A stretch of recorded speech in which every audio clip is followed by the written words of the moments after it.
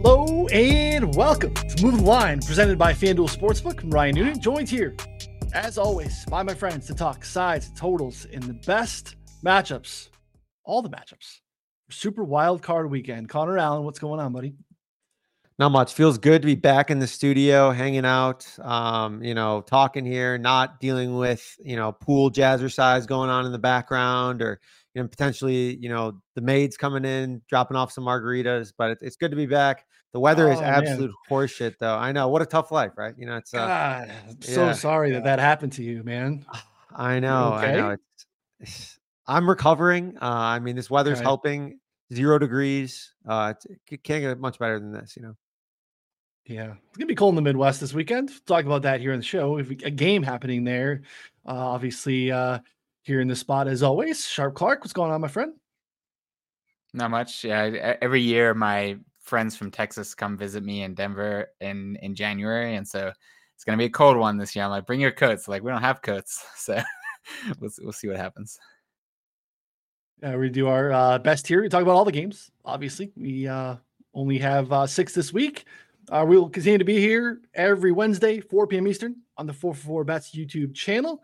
You should be able to find the podcast in your feed later on Wednesday evening. Subscribe to both so you don't miss a show. This is free content. Supporting it by subscribing either to the YouTube channel at 4for4 Bets or the podcast goes a long way in helping us continue to bring you the best content and tools in the industry here at 4for4. Take a second to make sure you hit the thumbs up or comment in the video. Let us know what your favorite bet is here for Super Wild Card Weekend.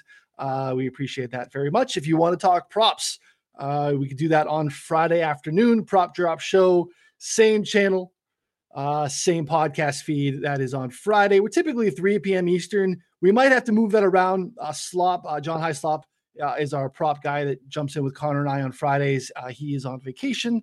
Not quite sure if we'll have the same spot. But again, if you are subscribed, you won't miss it. We'll tweet that out so you'll be able to have all that information as soon as we have it there as well. You can still scoop up a betting subscription. Obviously, we're rounding up to the end of the year. That betting subscription runs through the end of February. So you'll get all of the NFL stuff here through the playoffs. And then you want to bet NBA with us, MMA. We're doing all that as well. Just to, dip your toes in the water, get a sample of, what the in-season stuff looks like from us, get into Discord, get all the official plays that we have.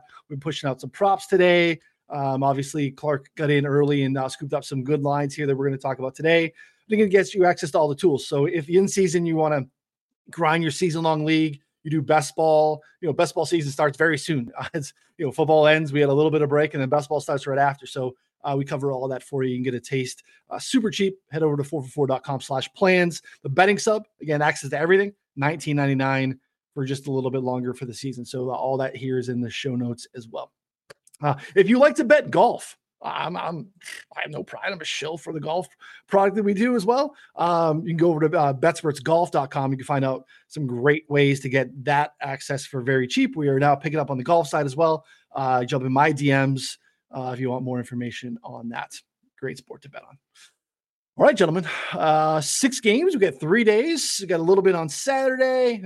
We get, people are mad that you get the Saturday Peacock only game, which I think is interesting this week too. And then you get the Monday night capper with the Eagles and Buccaneers. But let's get started here. And let's talk Browns and Texans. First game of the week. Browns a 2.5-point favorite here.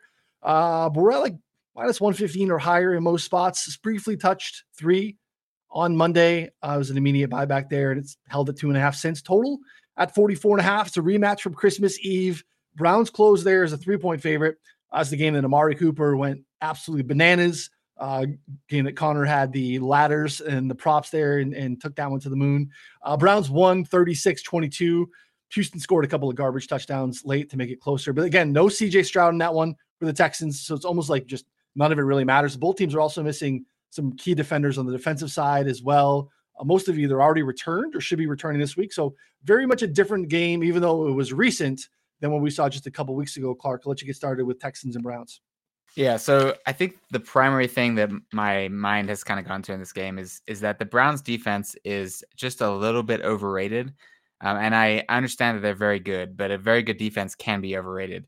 They've put up really good numbers for good reason. They are well coached. They have players at every level that can make plays. And I really like them. But if you look at the way the metrics have fallen, and a lot of people cite things like, well, their home and away splits are significant. They've been much better at home than on the road. It's not really so much about, well, we're playing at home, so we're going to be better. That's not really the important thing. It's the matchups they've had. So some of these matchups at home, they played in week 1, they played Joe Burrow and the Bengals in that bad weather game where Burrow had, a calf injury and couldn't move. So he was just throwing the ball from like a stationary spot the whole game. Throw that game out. Tennessee, Ryan Tannehill on a banged up Titans offensive line did nothing against them. When they played Baltimore, Lamar Jackson was okay, pretty decent. When they played the Niners, that was a bad weather game for Brock Purdy in which CMC and Trent Williams all got hurt in the game. And we've seen that Purdy is especially sensitive to, 1, losing those guys, and 2, playing good defenses. So them underperforming was somewhat predictable. Clayton Tune, one of the worst quarterbacks that ever started a game this year for Arizona, 2 games against Kenny Pickett. They had a game against Trevor Siemian and the Jets. And when you look at the games that they played against somewhat decent quarterbacks, they've been beatable. Like not excellent, but like Stafford, Geno Smith, Russell Wilson, even all these guys did fairly well against the Browns defense. And I put CJ Stroud at probably the very top of that range of quarterbacks that they faced. I'm not worried about CJ Stroud, first playoff game as a rookie. Like, he's shown poise time and time again all year. And he has the mental game on display every week. If you watch him, you see it. I'm not worried about some kind of flop in the playoffs just because he's a rookie. So yeah, I think the Texans offense will have some success here. The problem is Joe Flacco's also had some success. He's been streaky, but he's throwing the ball downfield and putting it in places where his guys can make plays. And so that's, key. They're going to be playing in a dome, so those deep throws are going to work. Amari Cooper looks healthy. But I still think that at home, with the better quarterback, I think the Texans are the side, even as small underdogs. And so that's where I'm leaning in this game. Yeah, 2.5 is an interesting line. I'm not surprised that we get the buyback at 3. Connor, what are your thoughts on this one?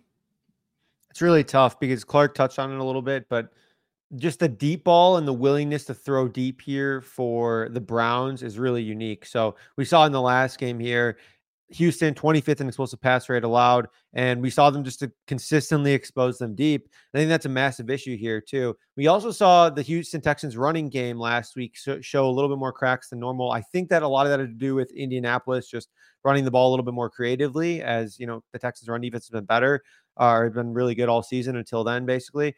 But I mean, I just keep going back to, we know Flacco, their pass rate expectations spiked massively ever since he took over. We know he wants to push the ball downfield. And so I struggle to think like, okay, they're going to kind of shut this team down. Now, I do think that the Texans are going to find some success offensively. There are some unique splits with CJ Stroud. We touched on it last week against the Colts, how he's been much better against cover 3, much better against zone. His splits against man, not quite as good. And I think that's a little bit concerning, especially when you're shorthanded receiver wise. So like if they had Tank Dell, if they had Nico Collins, if they had kind of that whole, allotment there, it would be good. Now we're looking at just probably Nico Collins, Noah Brown, TBD, Robert Woods, TBD. I think that they can get by with that. I think CJ Stroud is good enough to get by with that. So that's kind of what has me leaning over here, like primarily on the basis that I think Cleveland can attack the ball downfield, and I think Houston will have some success keeping up, and the splits won't be as dramatic as they've been all season. But yeah, I think probably my favorite spot here would be the over, because I think the spread is about right. I think 2.5, 3 is about right here, because the Browns, just in my opinion, have a pretty significant advantage there.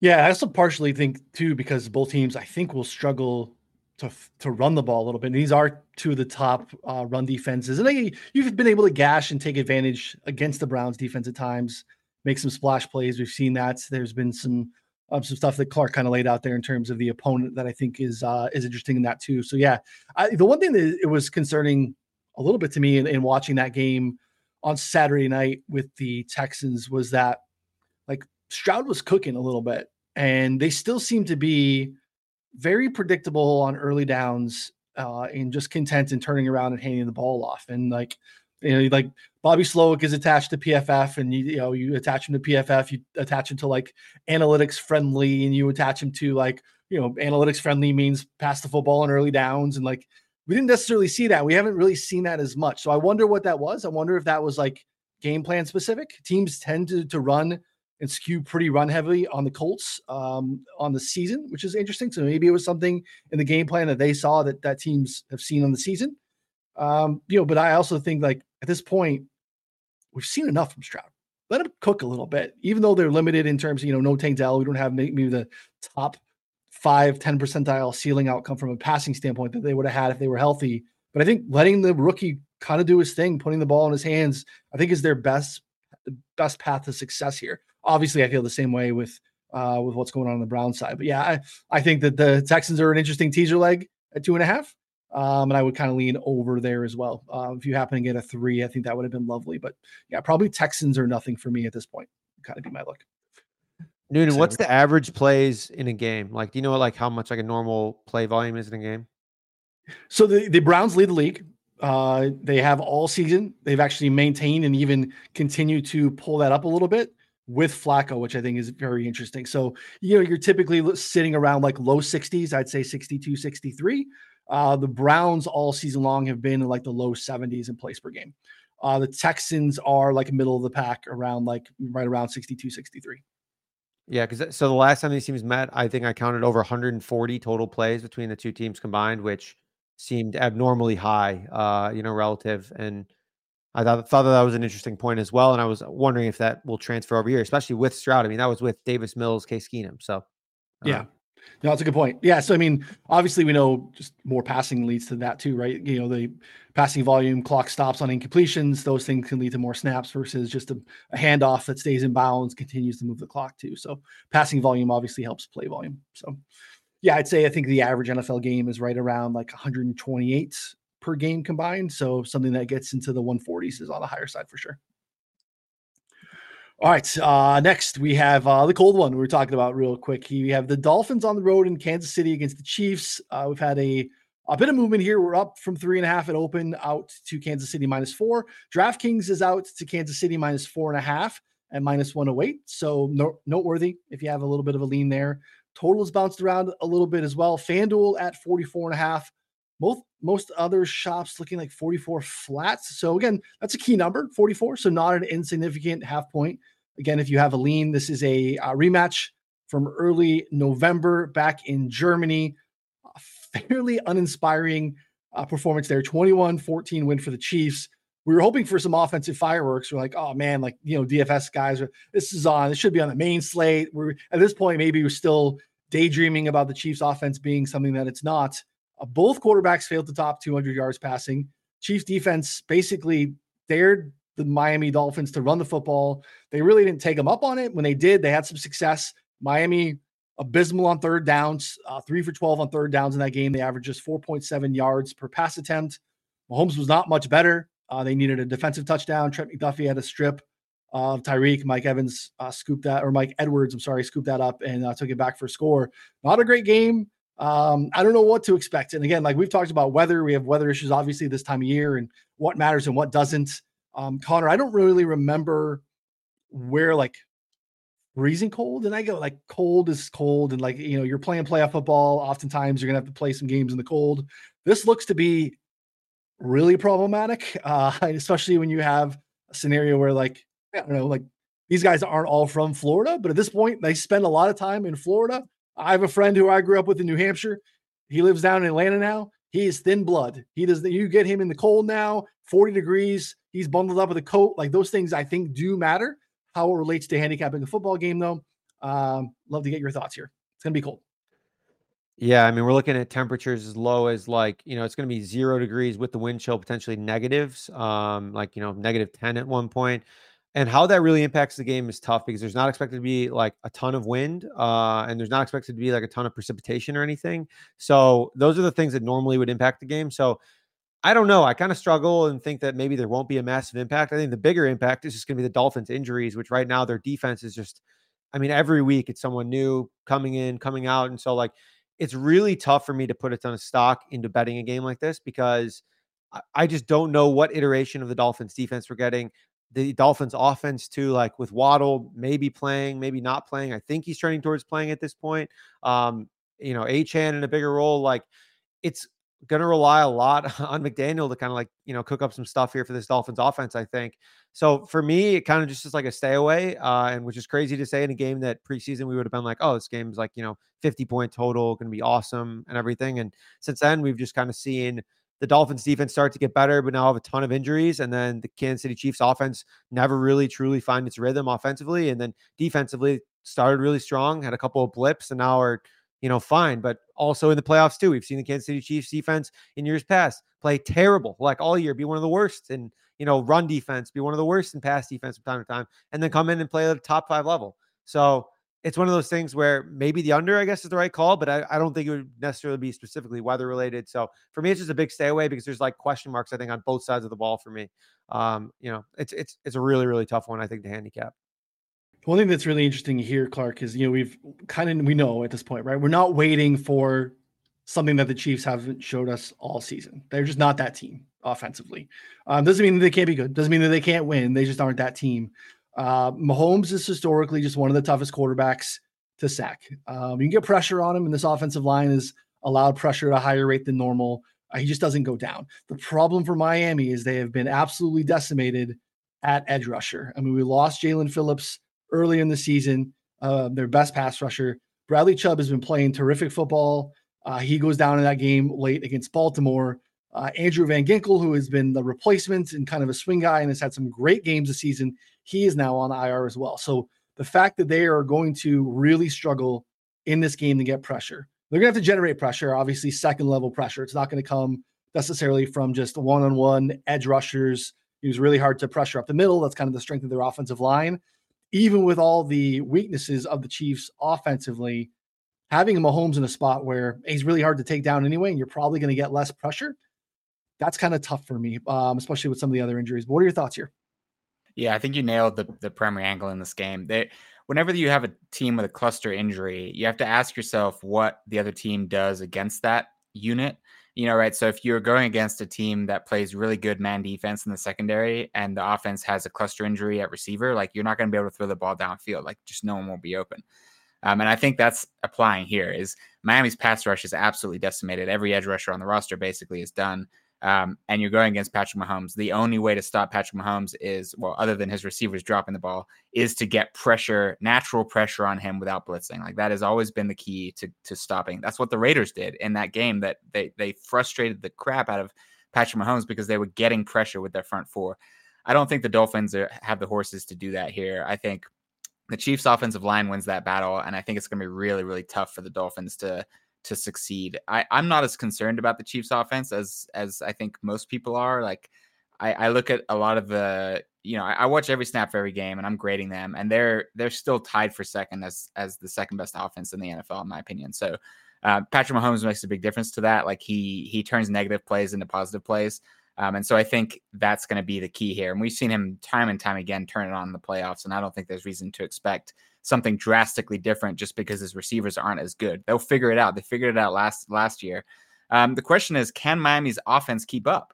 And I think that's the big question. If Jalen Waddle plays, that matters. If he's out and it's just Tyreek Hill and L'Jarius Sneed plays and is active, I think it's going to be really tough sledding for the Dolphins. They're now have a negative 92 point differential against playoff teams this year. Tua Tagovailoa has been susceptible to splits based on the quality of defenses faced. It's part of the reason why he struggled the first time he played the Chiefs. He's just not good enough to overcome a defense that can stop his fastball. His fastball being dropping back and getting the ball out quick to Tyreek Hill or whoever it is that's open over the middle. And we've seen defenses like the Bills last week close that off, and it's like he starts panicking and throws wildly inaccurate passes. And so if the Chiefs can make Tua make mistakes, which I think they can, then I think this could be potentially one-way action on the Chiefs. So I know the spread is kind of inflating, but I think that's justified based on all these. And then finally, there's some intangibles kind of stacking up. Like in addition to those injuries, they're having to come into, super cold weather. Like when you're hurt and you're trying to nurse people back from health, playing in cold is not helpful. It is harmful. And then they played late Sunday night. They have to play on a short week off a night game on Saturday against a Chiefs team that rested most of their best players last week because they had everything locked up. So everything kind of favors the Chiefs here. So I understand why everyone is on the Chiefs, but I think it's for good reason. And I think that's why we're seeing the spread tick up. I don't think it has much more room to run. Like I don't think it gets up to 6. I think there'd be way too much interest in Miami at that price. But I do agree with the movement up. And I bet it at 3.5. And I think I probably would still bet it at 4.5, although a smaller bet. Because I think you need exposure to the Chiefs there in some way.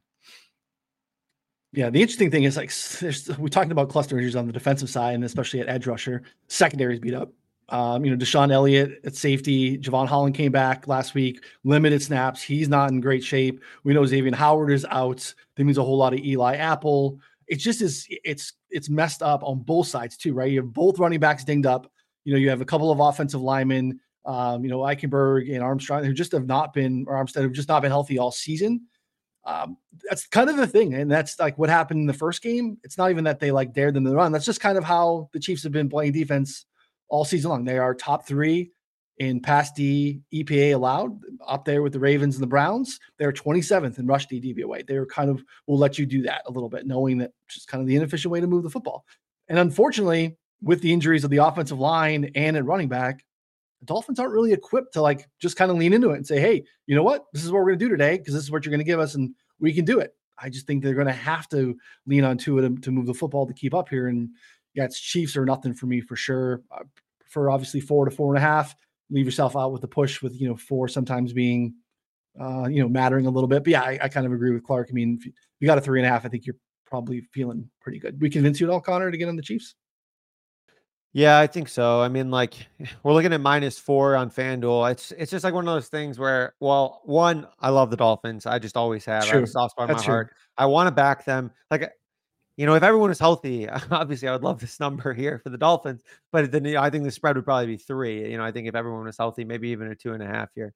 And so, yeah, I just can't back it because, like, in my mind, the only way that Miami pulls this off or covers is like Vic Fangio reaching deep in his bag and somehow just basically dropping like 8 guys into coverage like every play and somehow like confusing Mahomes, which again, very low chance of that happening. And then same with on the other side, like somehow McDaniel pulling together a game plan with a beat up offensive line that he can execute against the Chiefs. So like it just seems like the possibilities of how they get there are really slim. So yeah, -4, I think it's probably look on the Chiefs. My biggest concern as a Chiefs bettor is that they struggle in the red zone. They've had that happen to them a few times this year where they move the ball down the field and then they can't punch it in. And you're taking 3 points each time against Miami. I don't think you're going to cover 4. So that's my biggest concern. Yeah, the Chiefs have been kind of middle of the pack, which is not where Mahomes typically is. They're 17th in red zone scoring percentage on the season. That is not a typical Patrick Mahomes metric there. So yeah, that does definitely matter for sure. All right, next is the first of the Sunday games. We have the Steelers on the road against the Bills. There were 8s and 8.5s available here at open. Quickly, we've moved out to Buffalo -10, touch 9.5. We got a little bit of a buyback. 10s have been holding steady here the past couple of days. Totals plummeted though, since we're looking at a pretty bleak weather report for Sunday afternoon in Western New York. Windy and snowy throughout. Total is down from 41.5 at open. 36.5 are out there now. An absolutely wild ride for this Bills team this season. Even on Sunday night, we got like the full Josh Allen car wash experience. Red zone turnovers, highlight plays, picks, fumbles, the whole thing all in one. But they won the division, stole that from a little bit of us. We had Connor and I had some Miami to win the division. I just wanted the Bills in the playoffs, even though we had that locked into the game. But good for them. And now they are hosting a beat up Steelers team that they deserve their kudos as well. They're just not very good. But again, like Tomlin does it again. It's just hard to be really bullish on a team that is going to go out without their best player. TJ Watt got injured. They lost consecutive home games in December to the Patriots and the Cardinals. They are intentionally, willfully starting Mason Rudolph at quarterback in a road playoff game. Again, like their other options aren't great either. So it's like, it is what it is. But Bills here by a big number. Clark, what are your thoughts on our Bills still being alive? I get why they're starting Mason Rudolph. Like you win 3 games heading in and you make the playoffs that you weren't going to make. And you gotta give him that start, but he's not the best quarterback on the roster. He's not. They played in those 3 games, 2 of the worst rushing defenses in the NFL. And the Ravens team benching all their starters.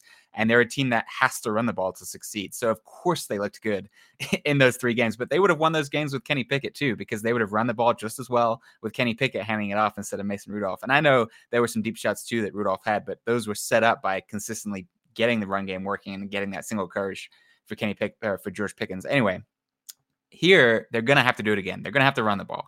They're going to have to win in the trenches. They're going to have to move the ball on the ground, shorten the game, reduce the number of possessions. The weather's not going to really let them have a downfield passing attack anyway. And I think this is just a trench warfare battle. And so I think that sort of favors the Steelers. But, I'm not making the bet because, one, I want to fade the Steelers. I want to fade Mason Rudolph. I think they have no business being in the playoffs. They're just not a good team. They're overrated because of the virtue of the fact they faced those really bad run defenses that made them look good. And two, I think about what happened in the Bills-Cowboys game a few weeks ago. That game was entirely trench warfare, and the Bills absolutely dominated that game from start to finish against a very, very good Cowboys offensive line and a very good Cowboys defensive line. Now, the Steelers defensive line is playing without TJ Watt. The offensive line's been playing well, but I think the Bills defense is a little bit underrated, and I think without any threat to pass, I think they can really load up that box and stop the run. And if they do that, I don't see what Pittsburgh's, option B is. So this is a game where a shutout is on the table for the Bills defense. It won't take too much for the Bills to win, but covering 10 is just too much for me to get involved. So this is a pass for me. I think the spread's right. The total's crashed, which is right. So I'm just sort of saying, well done, market. You figured it out, and then enjoying the game and hoping the Bills advance for my Bills Super Bowl ticket. Sounds like you got a little room for a Steelers team total under with that shutout statement. But yeah, I don't disagree with a lot of it. There's not a lot of upside here. Maybe alt under Steelers 3.5 points or something. Yeah. Yeah, I like it. Connor, where are you at here? Yeah, I think just to further quantify the weather here specifically, like what we're looking at right now is wind speeds consistently in the 20 to 25 miles per hour range, which we know matters. We've anything after 15 miles per hour, it starts to matter. 20 plus miles per hour definitely matters on deep throws. And then, gusts up to 40 to 50 miles per hour, which absolutely impacts deep throws. I mean, you're talking about he throws the ball into a gust and the ball's just going to die. And so like deep throwing, long field goals, both very much, in danger of this game. And so beyond that, you're looking at potential snow flurries. You're looking at weather in the 20 degrees. So it's going to be cold, super windy, a little bit of snow. And you're basically telling teams who have already basically committed to the running the ball a bunch, hey, you should probably run the ball because throwing is not going to be doing very much here. So I think you're like pushing two teams that already want to run the ball here to do more of that. I kind of lean towards the under here because this Bills defense has got a lot healthier in the last couple of weeks. They got Daquan Jones back as well. Like it's their defensive line could be a little bit better. Their run defense plays well here. I think like you said, like alt under is very much in play. I think that the Bills will have a decent amount of success running the ball as well. I played James Cook over 14.5 carries prior to coming onto this. I thought that was just at least one, maybe two carries too low, given what we're going to see here from this Bills team. If I had to pick a side, honestly, I'd pick Steelers plus 10 because I just think that this is going to be a very not close game, but just kind of like a, run, grind it out type of game here where maybe the Steelers get a field goal or two and maybe the Bills don't, blow the doors off here. But I think the under is still even a 36 is just a little bit high considering what I think we're going to see here. On Fanatics, they let you do this. If you can get down anything on Fanatics, you can get a Steelers team total. Lowest number they have available is under 4.5 at plus 550. That's way. DraftKings has team bands, and it's 0 to 10 is plus 100. That's stupid. What? It's stupid. It's like why? Dude, DraftKings has been on some shit lately, man. Like with the Super Bowl anytime touchdown odds, those were absolutely outrageous too. To win with a shutout is 10 to 1 for the Bills. That's not great. All right. I would have predatory behavior today too. DraftKings again. Shout out FanDuel. Like you can't. I guess you can because you did. Like if you try to push the bet through, you got to take something on the bet. Like I don't care if you can take 15 cents. It's predatory behavior for you to not take the bet, shut me out to get nothing, take the bet off the board and move the line. You are using my information for free to then move the line. That is predatory behavior and it's shit. Stop doing it. You're not going to because no one's holding you accountable for doing it. So you're going to keep doing it, but it's absolutely garbage and feels like it should be against whatever the rules are. That feels against the rules. That is not cool. Also, they took away, I noticed this just now since I came back from Mexico, they took away the max wager thing. At least mine is you're that way too. So they put it on there where you could start typing the number like FanDuel does, and it would give you a max wager and tell you how much you could bet, which I was like, oh, this is great. This is what I would have been waiting for forever. And they got rid of it. It's like, oh God, it's horrible. It's terrible. Only redeeming thing you've done, you took it away. So like, we'll have a couple of things around these two teams here briefly.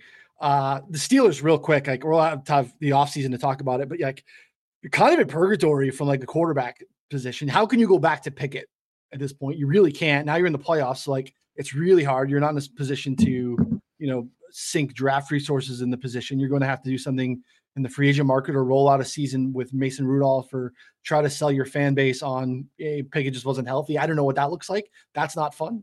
The Bills, like we want to be biased on the Bills. We have, Super Bowl bets on the Bills.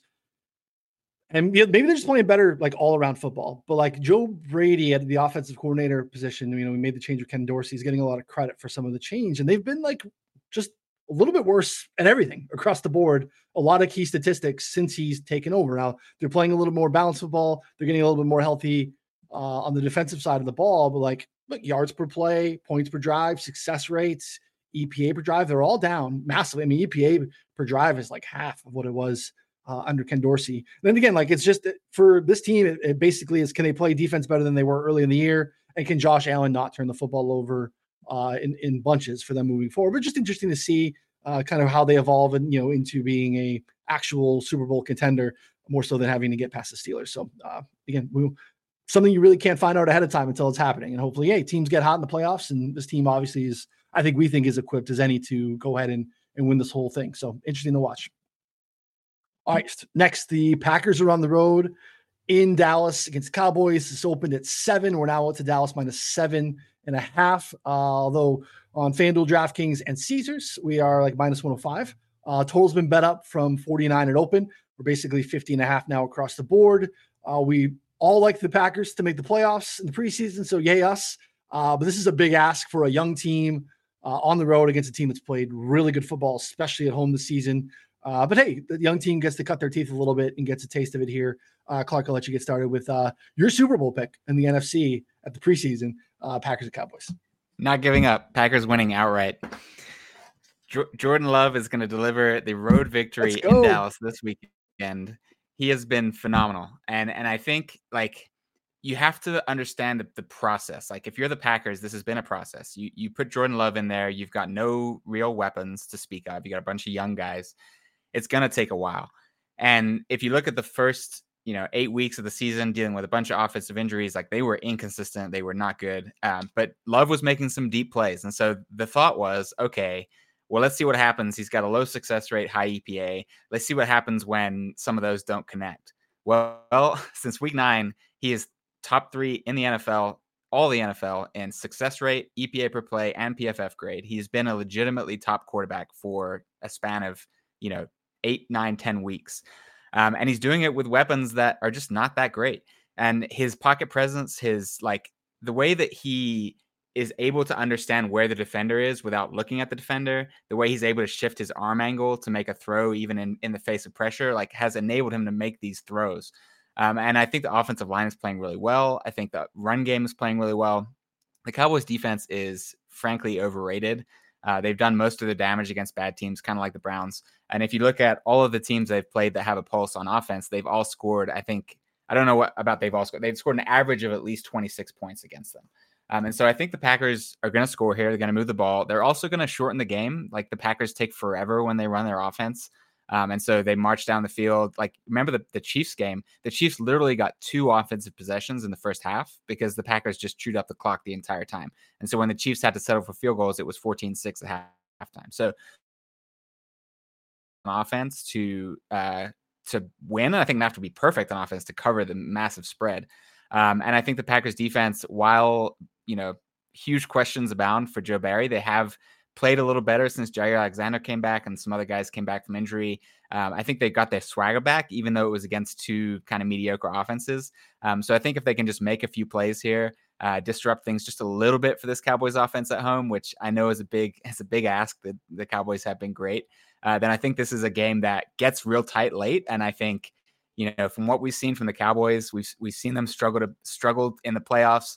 Like, it's a mental game at this point. And I think the Packers are playing with nothing to lose. They're further than they thought they would be this year, and they believe in their guy.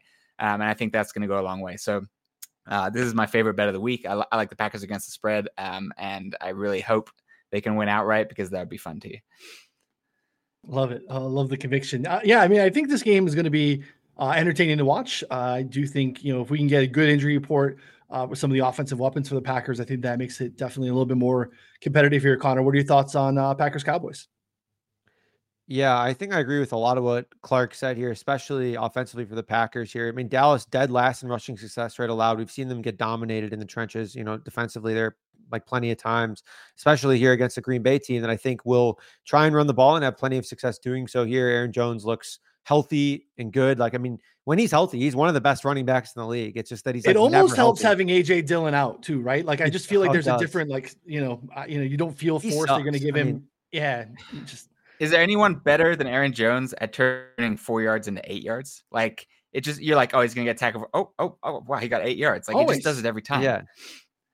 Rope-a-dope down the line, literally just like, toe tapping in. It's crazy. I don't know how he does it, but he's, I think, a big factor for them, and getting that going here against the Packers is going to be key. And also too, so one thing that was worrying me on my initial look was, Jordan Love under pressure. Dallas can get great pressure. But what I've noticed is that, and what the numbers kind of flashed out, is that Jordan Love under pressure just takes big swings. So his average depth of target under pressure is 11.8. His average depth of target when not pressured is like 7.9. His yards per attempt under pressure is like 7.5. It's actually higher under pressure than when not under pressure, because he's taking so many more deep shots and deep downfield. And so I think that's pretty interesting here against the Dallas defense that is going to get pressure on him, but also probably leave themselves exposed to bigger plays. So I kind of like the over, because I think that if Green Bay has success here, I have a lot more confidence in this Dallas offense to have success against Green Bay. I mean, Green Bay, if you look at who they've played against, the best passing team that they played is like Detroit. I mean, that's like it. They have literally played, I mean, Kansas City, maybe it was like, like earlier. I don't know. I mean, like, I don't even really consider that to be in the same caliber, though, as what we're looking at with this Dallas passing offense when they're clicking. So one of the things that I thought about and had like kind of flashbacks of was week 1, Packers Vikings 2 years ago, where Justin Jefferson was lined up against a linebacker for half the game and went for like 200 something yards. I think that is very, very much in the range of outcomes here for CeeDee Lamb against this Green Bay defense, because Joe Barry doesn't give a shit about that. And they've done a great job moving CeeDee Lamb around, getting him to advantageous spots. I think that's a very potential range of outcomes there. And the Green Bay run defense has been, fine for most of the year. So I don't think that Dallas specifically tries to, attack them on the ground here. So I like both teams that have a lot of success offensively. I think the one concern is like what Clark brought up. Maybe, they chew up, maybe the Packers chew up too much clock with their running game. But I do think that the whole pressure aspect and Jordan Love kind of being able to just make plays downfield, I think helps the over either way. Either he's throwing picks or, trying to force the ball downfield with big completions. I think it's good either way. So give me the over here at 50.5. Yeah, big number. But, if you're going to have some big plays, if Clark's right, I mean, obviously that it probably does help the Dallas offense, because I think they're better when they're forced to push and be, pass heavy too. I think they're more efficient, and you unlock CeeDee Lamb, who can absolutely go berserk here too. So, yeah, I think it's going to be interesting. I think 7.5 is probably, I think it's too much. I mean, I think the half really matters. And I think that's why we see kind of some of the movement and where the line is currently. So, money line, I can't get there, but I love Clark's conviction. What do you got, bud? 2 other things anti-Dallas here. One is I don't know if you guys saw my tweet, but I did some research on quarterback splits when playing good defenses against bad defenses in EPA per play. And the results, Dak wasn't very good. He had big splits, right? So he performs worse against good defenses. That doesn't apply here. Obviously, the Packers bad. But what I noticed when I was doing that was that Dak's number of snaps against bad defenses was way higher than any of the other quarterbacks I looked at. Like he is, I think it was like 390 snaps of his dropbacks came against bottom 12 defenses this year. So a lot of his numbers are, very inflated by playing against bad defenses. The second thing is the Cowboys have crushed a lot of opponents this year. That's true. And so I think that's why people are like, well, the Cowboys laying 7.5 at home. I'm not afraid. But if you look at all the offenses that they crushed, the Giants, the Jets, the Patriots, the Giants, the Panthers, the Commanders, the Commanders. The Rams, when Matthew Stafford was out at halftime, so they were playing with a backup quarterback the rest of the way. And then that one game against the Eagles when they played them at home. Those were all the teams that they've beaten by more than a touchdown this year. And so when you're talking about those offenses, those are not the types of offenses that can go blow for blow with the Cowboys, and the Packers are. So I would be interested to see if the Cowboys can really think about the Seahawks game. Their offense played fantastic, but the Seahawks still stayed in that game and almost won it. I think that's kind of what we should be expecting from the Packers in this one. Yeah, those are good points. I'm trying to pull up here because I remember early in the season looking and being really surprised at the, not just the pressure to sack rate and the time to throw rate, but the time to pressure rate was something that the Packers were doing a great job early in the season is keeping their young quarterback upright. It's still relatively high. It's, one of the better ones in the league in terms of time to pressure. It's not like Mahomes per se, but part of that is Mahomes' ability to avoid pressure there. But yeah, still definitely above league average, and something that is going to matter here comparatively in what again, part of I would think for a pro Cowboys handicap is going to be the pressure situation. And if that's going to be something they struggle to get home with, that's going to give Love some time. And they are obviously playing with a great deal of confidence. And 7.5 feels like too many. And I can get behind Connor's play here on the over. Maybe partially we just should have maybe some love on the Packers team total, but it's going to be an interesting one. All right, this one's going to be great. This is the one we wanted to for sure. Narratives are very strong here. Rams on the road in Detroit against the Lions. Lions 3-point favorites. There are threes juiced out though, basically minus 115, minus 120. There were 3.5s that open. Those long evaporated. Total opened at 52 as well. It's held steady here at 51.5. Kind of expecting offensive fireworks on both sides. The defenses have at times played okay, but can definitely be had, especially with strong passing offenses. Now, again, like the Lions had an outside shot at the number 2 seed last week if things broke their way. They did not. And on top of that, unfortunately, they added to their injury report. Sam Laporta came into the game questionable with a knee injury. He got dinged up. So did Khalif Raymond. We don't know if they are going to play in this game. That obviously impacts things a little bit for the Lions side. But Connor, I'll give you the floor here for Rams Lions. Yeah, this is really interesting because I think that the Lions, this is like the nightmare matchup for the Lions to draw, to be honest. Out of anyone that they could have drawn, I think facing Stafford and what he can do offensively is just like a total nightmare here. So digging into this Detroit defense, which has been, really shoddy at times, did get CJ Gardner-Johnson back last week, still gave up nearly 400 passing yards to Nick Mullins. They've allowed 300 passing yards in 6 games this season. And that's tied for the second most in the NFL. They're among the league leaders in most passing yards allowed. The quarterbacks that they have not allowed 300 passing yards to, we're looking at Jordan Love twice, who had great games, just didn't need to throw that much in those games. Russell Wilson, Baker Mayfield, Desmond Ridder, Justin Fields twice, Bryce Young, Derek Carr. I mean, all largely terrible quarterbacks outside of Jordan Love. We're looking at guys who I just, every time that there needs to be volume, they're getting it. And so now we're putting the ball in Stafford's hands, who can sling it. Puka Nacua has been, a sensation. Cooper Kupp looks to be revitalized after I was worried that Father Time kind of bit him there, mid-season. I think that the Rams running game may not be super successful here, which I'm interested to see if they kind of get away from that. Like Kieran Williams has kind of been, their rock here, but a lot of that has been against, bad defenses, been against bad run defenses, whereas the Lions run defense is pretty solid. So I think that in this spot here, we see Stafford sling the ball, which makes me almost lean Rams +3 here, because this Rams defense has played better. Their metrics are about average throughout the season. And they played relatively well against the Seahawks, Browns, even with Flacco. But some of the other games were bad. Commanders, Saints, Giants, Cardinals in that stretch as well. So it's really, I think can go back and forth on the Rams defense, but the Rams offense, I think, will have plenty of success here against Detroit. So it has me leaning Rams +3. I'm not jumping at it because I know there's a 3.5, but I still think, if I had to pick a side here, it's the Rams for me. Yeah, I got in early on the 3.5, Clark, and I know you did too on the Rams side. I think, though, you might have some bullish, maybe money line thoughts here too on some pro Ram stuff. Where are you at?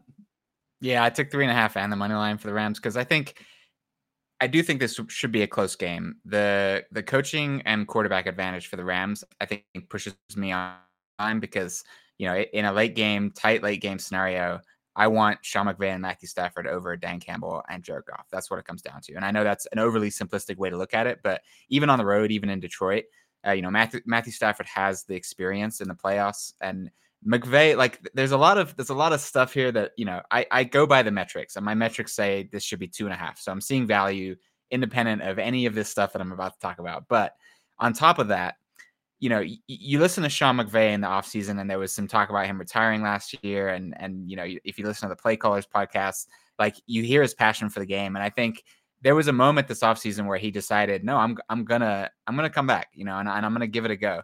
And I think, as much as he struggled last year mentally with the losing, like I think that was something he really struggled with. The winning against expectation, I think, has revitalized him as a person and as a coach.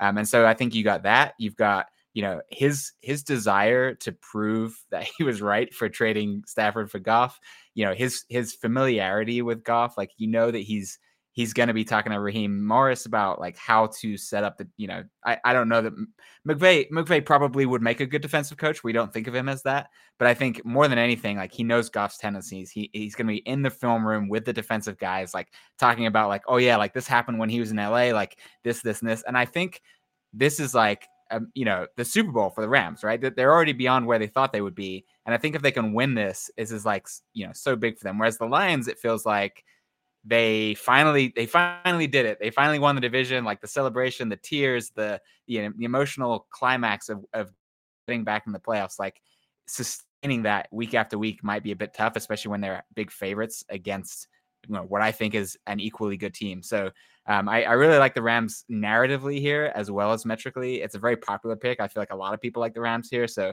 worries me a little bit. But the line has also moved down, so I think it signals that the Rams are getting some actual some sharp money. So I'm comfortable with this. I think Stafford wins this one outright. I think the Lions are a good team, but they've got too much reliance on scheme, and Jared Goff is one of those quarterbacks that when things don't go right from the jump, it's hard to get him back on track. Like, and I think the Rams defense has been playing really well lately. So if they can scheme up ways to frustrate Goff, I think, especially without Sam Laporta, I think this could get, Rams, and then they bleed the clock out with a good run game.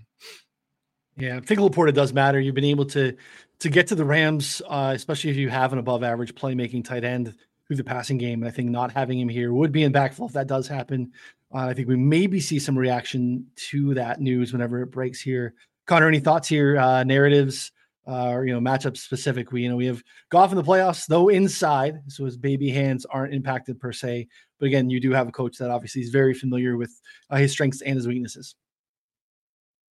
Yeah, no, I think Rams +3 is the side here. I mean, it's like, it's hearing Clark talk about it even more just made me, even more interested in backing the Rams here. Yeah, it's just like one of those things where this is going to be the Lions totally blowing it after an awesome season. I mean, it's just too, like that's such a good point that Clark brought up. Like McVay 100% knows Goff's limitations, like to a T, because no one is more pissed off about it than in LA than Goff, airmailing certain passes or missing guys that should have been there. And I mean, hence the trade for Stafford. They literally knew that Goff didn't have the arm talent to do what Stafford can do and did, and, won the Super Bowl. So yeah, I'm interested here in the Rams +3 and probably a little sprinkle on the money line. The total's tough because, I mean, it's just high. And I don't think that there's outside of Stafford, I think the advantage there, I don't think there's a direct advantage for the Lions here against the Rams outside of them just being average everywhere. So yeah, I think that's a little bit tough for me. You're muted, Clark. I think it's a little high. You've got indoor game with two really good offenses, so I understand why people want to go to the over, but the defenses are both a little bit underrated. The Rams have improved over the course of the season, kind of like I talked about with the Packers offense. A bunch of young guys getting better matters. And then the Lions are getting healthy. And I think, those quarterbacks you named, Connor, I thought they were pretty good. The NFL is changing. Guys like Baker Mayfield, pretty good. Jordan Love, pretty good. So I think the Lions defense is a little bit underrated too. They started off overrated and then people overcorrected, in my opinion. So I think the defenses are they're both pretty good against the run, and both teams want to run the ball. And then I think the other side of that is to get above 51.5 in today's NFL. You've got to turn red zone opportunities into touchdowns. You got to get explosive plays. And you can get under that number without even bad offense. Like, it's just the clock was running because they were running the ball well. They reached third down a bunch. Like, there's, they go for it on 4th down and 5 at the 10-yard line because, they want a touchdown and they fail. Like, there's so many ways to miss this massive of a total that I think it's just, it's under a pass. I just hope that one day, if for some reason you're working for an NFL team, that you do not have Desmond Ridder on your team or anything, because he'll be your starter the whole year. So it's, you gotta, I think you got a bad quarterback fetish. It's like one of those things that you could just like, you love to back the dogs. But your stat was 300-yard passing. Ridder slung the ball all year. Like, his problem was not getting yards. His problem was turnovers. So, if you erase all the turnovers, Desmond Ridder was a good horrible quarterback. I will reanalyze the games in terms of EPA, whatever metric you want. He sucks. He's like a bottom 5 starting quarterback in the year. Yeah, because of his turnovers, but he throws the ball. He gets yards. I hit my only season-long prop of the whole year. Season-long player prop of the year was Desmond Ridder's over passing yards. Yeah, 2,500. It was like peasant level quarterback production. 2,500. I mean, part of that's Arthur Smith's fault though. So yeah, he got it even before he got benched. Yeah, I agree. It's a little high. I do think that there's a scenario where, like you said, like we always think of the Rams, especially this iteration of the Rams, like the way this team has been built with the weapons that they have. They like to throw the football, but like talked about earlier this season, they have some pretty massive like run splits when they're ahead. Like, they are very run heavy with a lead, even a 3-point lead. They typically run at one of the league's highest rate, I believe, top 5 in rush rate over expected when they are leading. So these are two great red zone offenses. At least they have been the season. They are, Detroit's 3rd and the Rams are 4th. They're both top 10 in 3rd down conversion rate. Those are all really good buys from a scoring standpoint, but we're a little high at this point, still at 51.5. On the wrong side of a key number, in my opinion, if you were looking to take that. So it's definitely would lean under. But again, I feel better about the Rams personally. If it's 24-20, if it's 24-20 and one team gets the ball on their own 25 with 6 minutes left, the game's ending 24-20 on that drive. Like, that's how good the run offenses are. Yeah, they're sure as hell going to try for sure. Just interesting. Teams haven't really run with volume against the Lions this season. Part of it is because you don't have to. You can pass against them. Also because the game script doesn't really allow it to, as they've seen, I think the least amount of volume and like rush attempts against. Now, they've been really efficient. Again, I think they've led the league in yards, per carry allowed. And like from an EPA standpoint, they're like a top 5 defense on the ground. They've faced very, very little volume because of the way games have gone. So interesting to see what happens there if Kyren Williams is to bang his head into a wall over and over again. Definitely the path of least resistance against the Lions is through the air. All right, the Monday night cap. Philadelphia on the road in Tampa Bay. It's a rematch we had very early in the season. Feels like a lifetime ago in terms of football, but I thought this would open and hold. That Philly is a small favorite, less than 3 here on the road. It's where we opened, but it did not hold. We're now out to Philly -3. 2.5 could move back. We already see DraftKings at 3 -102. Total has been bet down as well. It's hovering around some key numbers, 44, 43.5, which I think matters if you have a lean there as well. Both of these teams have absolutely backed into the playoffs. Look, I mean, you get very Jekyll and Hyde performances from Tampa Bay. We've seen some great stuff from Baker. We've seen some stuff that's like very head scratching. Philly has been a disaster. Injury report is not pretty. Again, only Wednesday. This is a Monday night game, so they got a little bit more time here. Clark, I'll let you get started with Philly and Tampa Bay. This is kind of the ugly stepchild of the week in football. Like, nobody really wants to watch this game. We have to wait till Monday night. Tampa Bay doesn't really. They're not a good team. Like, they've had some good games. Baker Mayfield. It's really nice to see Baker Mayfield revitalize his career and establish himself as a legitimate starter in the NFL. So that's a good story. But their defense hasn't been great, which has historically been much better. Granted, they've dealt with a bunch of injuries and they seem healthy, but even then, I just think they're a step slower than they have been in the past. Blitz isn't getting home as much. They're just not able to frustrate offenses the way they have in the past. So it's going to be on Baker Mayfield. Fortunately, the Eagles defense also hasn't been very good. So we could see some success for the Bucs passing game if the weather is fine. But I am looking for ways to get involved with the Eagles. I can't do it here. Like, I just been staring at this game being like, yeah, I just can't lay 3 on the road. Not with all the injuries, but I think they're a little bit underrated. I think their kind of arc of the season has been, they were clearly frauds early on, and then they kind of showed that they were frauds later in the season against a run of really tough opponents. But then they continued to slide back into against bad opponents. And so they didn't have that like what I was expecting was kind of a roller coaster where, okay, they look really, really bad against these good teams, and then you buy them on the dip, but they just never dipped. They never came back from the dip. They just stayed down there. And so it's a very ugly situation for them. I think they're, I don't know about locker room stuff, but it seems like things aren't clicking. Like the offense isn't working. Jalen Hurts is having a hard time finding guys downfield the way he has in the past. And so he finds himself oftentimes just kind of like rolling out to the right as the pressure gets to him. And then eventually he just either steps out of bounds or throws it downfield for nobody. That's just not a sustainable offense. They need to get the run game going consistently. And I think the Bucs are good enough to kind of disrupt them a little bit. But I think it's still Eagles or pass for me. It's just not a number that I love to get involved in on the road. Kind of, we talked about this game in advance a lot. It's just like, hey, you're talking about the NFC South. Someone's fighting to take an L to whoever doesn't win the NFC East.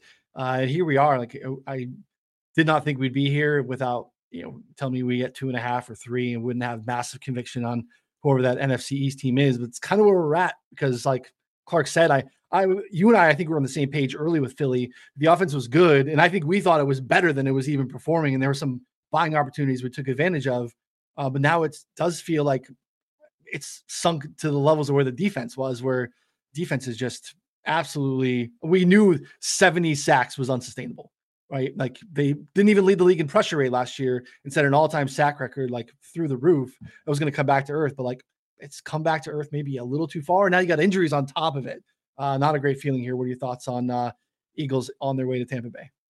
Yeah, the injuries are killer because we look at the last game here. AJ Brown had like 130 yards or something like that too, and his status is majorly in question. They came out today and said, "Oh, well, it's not a season-ending injury, but it could easily be a 1-week injury, 2-week injury." I mean, there's a lot of gray area there between depending on how long they expect the season to be. And if he plays, they said he could be limited. So then that puts a lot of pressure on Devonta Smith, who's also injured. Dallas Goedert maybe. So it's not like everything is flowing. And I think that they kind of need all that right now based on what we've seen. But I guess the counter argument to that is that DeAndre Swift and Kenneth Gainwell absolutely crushed them last time on the ground as well. And so that, I think plays in their favor. I mean, with Philly for the last few years, if they can run the ball, everything else just works significantly better for a team like that. So I think that's interesting too. And on top of this, like Clark touched on it, I mean, this Bucs team is just unbelievably overrated. Like all of their games have come against non-playoff team except for one. They beat the Packers, unfortunately. Your Packers, but otherwise they lost to the Eagles by 2 scores, lost to the Lions by 2 scores, lost to the Bills in a game that was 2 scores until 2 minutes left. They scored like a garbage time touchdown with like 2 minutes. They played the Texans well in a shootout, then lost to the Niners by 2 scores. So it's like any good team that they've played, they've just gotten absolutely annihilated. And so, but the question is like, are the Eagles right there yet? Like, is this current iteration of the Eagles like a really good team? And I don't have a definitive answer to that. So 2.5, yeah, I was interested in the Eagles. 3, maybe not. If we get more clarity on the injury situation, if we have like some semblance of the Eagles offense, I think I'll probably take some Eagles action here. Devonta Smith got rolled up on while blocking. That wasn't great. Like you're talking about him having to shoulder a heavier load. Like I don't know about his status or how close he is to playing, but he's not 100%. And he's been dinged up from earlier in the season as well. The team that like part of my handicap on like fading them this season was their inability to stay healthy. Of all the teams we've talked about today, the Bucs probably have the cleanest injury report walking into wild card weekend. They are like everyone that matters pretty much on both sides of the ball is active and ready to go. Now, again, that doesn't necessarily mean they're a good football team. I didn't think they were a good football team while they were healthy early in the season, but at least that's going for them here. It's like if they can convert in the seams, you can get Blankenship and Kevin Byard in coverage. It has not been pretty. You've been able to attack them with tight ends all season long. You can run against them. Yeah, it's very, very, very interesting to see how this game can go. 2.5 would be a little bit more interesting on Philly, but yeah, for me, it's a stay away. Of all the games, I just don't have any feel without the injury report on Philly's side. I could also we got a comment here from. Go for it, yeah. Clark. So we're going to say. It's No, yeah, go ahead. we had a comment. John Ross said, "The more I listen to this, the happier I am that I bet props." I think you should bet both because I think there's more specific angles that are better for both. Because if you know, like Stafford's going to have success passing the ball, maybe it's good to bet the problem. Maybe just be better to bet the Rams. Yeah, I don't know, but yeah, there's certainly a lot of. I think there's a lot of uncertainty this weekend with at least this game and the Chiefs Dolphins game. I think there's those two games are particularly like a lot of uncertainty with injuries and everything. So. Yeah, I was I going to mean, say, to bet I think props, though, you have to tell yourself a story, right? So you need some sort of handicapping element from a game standpoint to be able I don't know. I think I do. That's how I do it. But yeah, each their own. I think I could see myself ending up on an Eagles alt spread here for a couple reasons. One is like, the kumbaya moment. Like if it turns out that they just kind of stumbled through, like we know they weren't trying the Giants game. The Cardinals game was a bit weird. They kind of had limited possessions. The defense got tired on the field. Like if we see them all coalesce and come together, Devonta Smith's healthy, they look like the Eagles have passed. We could see like, oh yeah, of course the Eagles are good. And then on the other side of the ball, like Baker Mayfield's been hurt the last 2 weeks in game and trotted back out there because he's tough. But, one bad hit and you're now going against Kyle Trask. Like, there's a couple different avenues here for alt spread to hit. So that might be something where I just risk a little to win a lot on just an angle that. Yeah, I get that. We lost you at the end, but we know what you're saying. Eagles, there's a range of outcomes that could be a little bit higher. So, all right.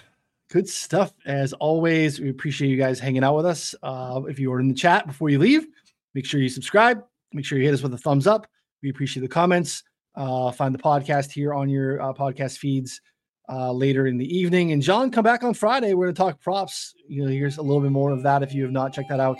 Again, Friday afternoons, Connor, myself, and Hyslop. So good stuff as always. Appreciate you guys. For Connor and Clark, I'm Ryan. We'll see you all next time. Thanks, everybody.